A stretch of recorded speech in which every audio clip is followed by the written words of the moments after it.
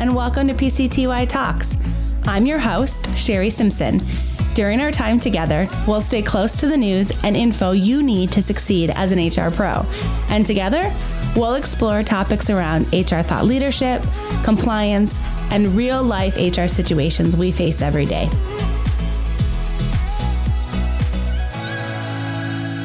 On today's episode, I have Dr. Shirley Davis with me to talk about this new normal culture in this remote work environment. Dr. Shirley Davis is an accomplished corporate executive with global workforce management experience and a certified leadership coach and master of reinvention. She is president of SDS Global Enterprises with over 25 years of business experience in a variety of senior and executive leadership roles with Fortune 100 companies, and served as vice president of global diversity and inclusion and workforce strategies for the world's largest HR membership association, SHRM, the Society for Human Resource Management. So, Dr. Davis, thank you so much for jumping on with us today. Good morning, Sherry. It is a pleasure to be here. Thanks for hosting this important conversation. So I thought we could get started with how should we think about culture differently in this new next? Oh, wow. Culture has really been, I think, under a major disruption and a major shift. And, you know, when we think about culture, culture is a combination of the norms, combination of the values and the behaviors. And, you know, culture is like the wind. You can't see it, but you can experience it. You can feel it. You know it's there. So as we look at this new environment, you know, I think culture should always be evolving and should always be changing. But in this new environment where we're forced to work now differently, work from home, some working in hybrid environments, I think it's important for us to recognize that our values are still important, that we still have to have the right kind of attitudes and have some expectations of how we still work together, how we treat each other, how we collaborate. So culture is about the ways that we all contribute to the experience, right? The experience of employees, right? So it is, for example, before culture used to be, you can walk into the halls and, whoever greets you, that kind of lets you know a little bit about the culture. You get a chance to look around the hallways and see what's on the walls, what's the artifacts, and you get a chance to kind of see the setup. Now it's in a virtual environment, and it's really about how do we make people feel when we engage, when we talk, when we interact? Are we including them? Are we bringing them into the conversation? Are we ensuring that people are taken care of, feeling good? Do they have, the support that they need and the resources? That's the culture, right? It's how we think about each other, how we work together, how we get the work done, and certainly how we ensure that everyone is set up for success. I like that you mentioned the posters on the wall. You know, we have company values, obviously, here at Paylocity, and we do have some of that on our walls, but it's definitely different. It's not like a poster. And we recently actually made the transition to think remotely and created values gifts that can be used. So it's definitely a different feel. So how do we make that transition? You know, when I think about this fully remote environment, how do we make sure that we're keeping remote workers engaged? Yeah, it's really important. And again, this pandemic, I think, gave a lot of, it opened up a lot of doors and it opened up a lot of eyes. And I think it was very revealing because a lot of times, look, I've been a consultant for a number of years, but I've been in HR for nearly 30 years. And, part of culture creation and policies and strategies come through HR. And I can tell you how difficult it was prior to the pandemic to even convince leaders that you can work flexibly, and that includes you can work virtually and remotely. Many of them didn't buy into that until they were forced to have to buy into it, right? And so now as we look at this new reality and people are working now more remotely and have been doing it for nearly a year, that has helped us to all see that work can get done. We just have to ensure that people have the kind of support that they need. And I think as leaders, we want to encourage engagement. We want to check on each other. We want to make sure that even though we've got a lot of things going on and in the workplace, now that we're home, we even have a lot more things going on. We got a lot more interruptions, right? We have a lot more the things around us, right, that may be a bit of a distraction. And so we have to ensure that if we're going to, hold on to parts and pieces of our culture, that we have to and be, I think, open to the fact that people do work differently. I love the comment about being in HR so long and trying to give in that C-suite that people can work remote, can have flexible schedules. One of the things that I think HR is trying to struggle with an answer right now is how do we take that great culture that we've had with everybody on site and translate that so that those that are working remote or hybrid feel the same culture as those working on site. What advice do you have around that? I'm not a believer that you're going to have, an equal level of people feeling the culture, right? I think that it is going to be different for those who are at work versus those who are at home, because there's the FOMO, right? There's that fear of missing out. What am I not experiencing, right? But I think what we can do as best as we can is to try to bring the culture to them and allow them to also maintain the culture with us while we're at the office. So part of that, what I have loved and enjoyed doing is some companies, like for people who are not in the room, right? We may have their pictures up if they're not there, like they may be on a call, but they can't necessarily turn on their video. So I've seen people do cutouts of employees, and it's really nice and cute to have them around the table for those of us who may be in the office physically. That's a lot of fun. But I also think too, it is just keeping them connected, giving them parts of the meetings that you got to have and let them take leads on that. Allow them to have collaboration rooms where they can work together during the meetings, but then they're also working together after the meetings and they're staying in touch.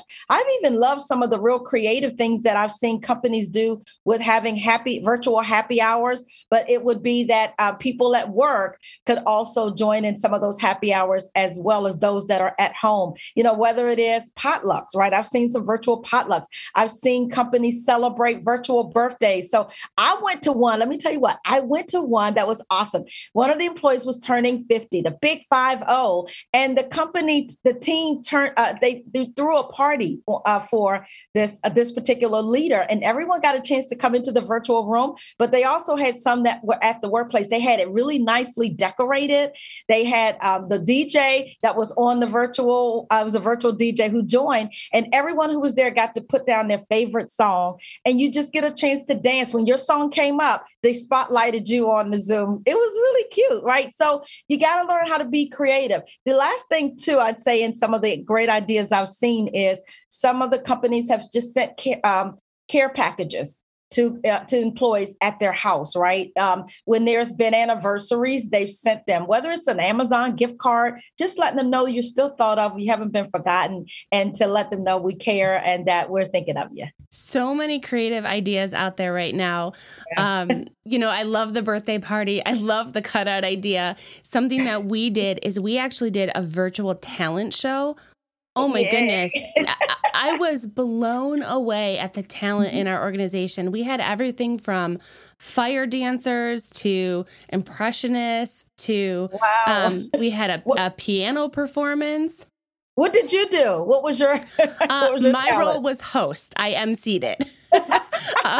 You hosted it. Look, you know what? Another one that was really good too was you find out what are some of the gifts and the talents of your staff. And we found out too, for some of my clients, they invite me to stuff like this, so it's fun.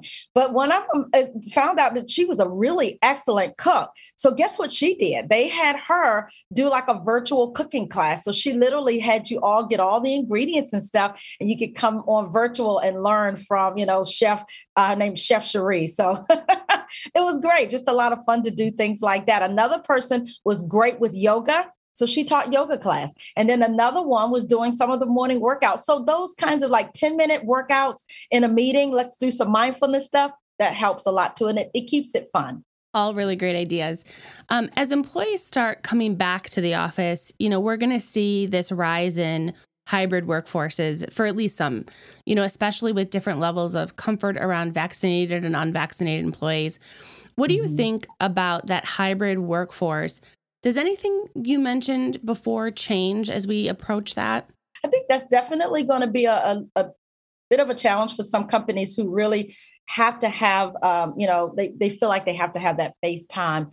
But I do think, though, with this hybrid workforce, that you're going to have to set some expectations. And I think it's worthwhile to have that be a conversation among the staff, that what's going to work well, what won't work well, what are some things that we're going to need to change, how, what's the best way to communicate, talk about what the expectations are around collaboration. How often do we want to have meetings, right? And, for some of those, it may be, even though you're hybrid, maybe we make a decision that at least once or twice a week you may come in, or a couple of times a month that you come in, and we do want to have a, all face-to-face meeting, just so that, that human touch and human connection still is very important. So it may just be some of that. It's also, too, not judging people who do choose to not get vaccinated for whatever reasons that is. There are some, people who, for, their religious purposes, their political views, or whatever that is, that we don't make people feel uncomfortable and create an awkward situation to where it could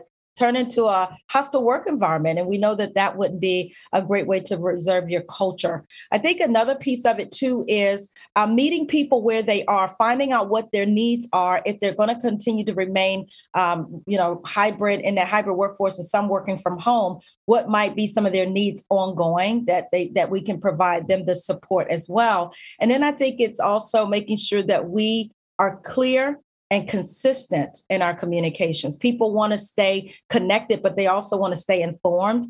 So those are some of the things that I think will be important. But we also have to prioritize what then really necessitates people to come into the office and what doesn't, right? So it's all those kinds of considerations, but they're not beyond what we can't do, right? It's just a matter of rethinking how we get it done. It's interesting that you mentioned not judging people for choosing not to be vaccinated. It's interesting. This is such a public thing right now, but I don't know who has chickenpox vaccination or not. And I don't make decisions on who's going to be in the office based on that. So it's a very interesting thing that we're navigating right now. And this piece of medical information for employees is so public and talked about. As you think about this evolution, what DE&I considerations do we need to make when thinking about remote work culture? There's a couple of them, right? So obviously, as we talk about making accommodations for people. Some have to stay home now because they're parenting, and some schools are still not open yet, right? So we have to be considerate of that, of parents, whether it's single parents or both parents working from home. Again, I think that's a part of not judging people and their marital status, their family status, their, whatever that might be. I think that's important. The other part of it, too, is recognizing that you may have people who have disabilities or different abilities, and they need to be engaged differently. I recognized and learned even over the year how even more important it was for me, even in doing presentations and in meetings with clients, is don't assume that everyone can see. Don't assume that everyone can hear. You may have people who are hearing impaired. So we've had to learn first of all, we had to learn to ask, are there some special accommodations that we need to make for that meeting, right? So that may mean turn on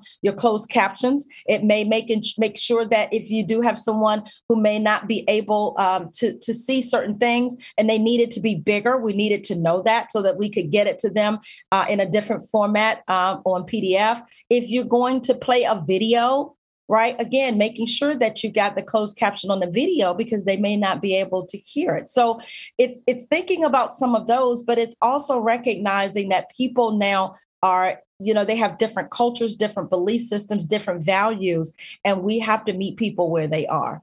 I love that you touch base on those that are differently abled. I think that's a population that I'm personally continuing to be challenged with and think through as I present some of those things that you mentioned. We make sure now that we have closed captioning on everything.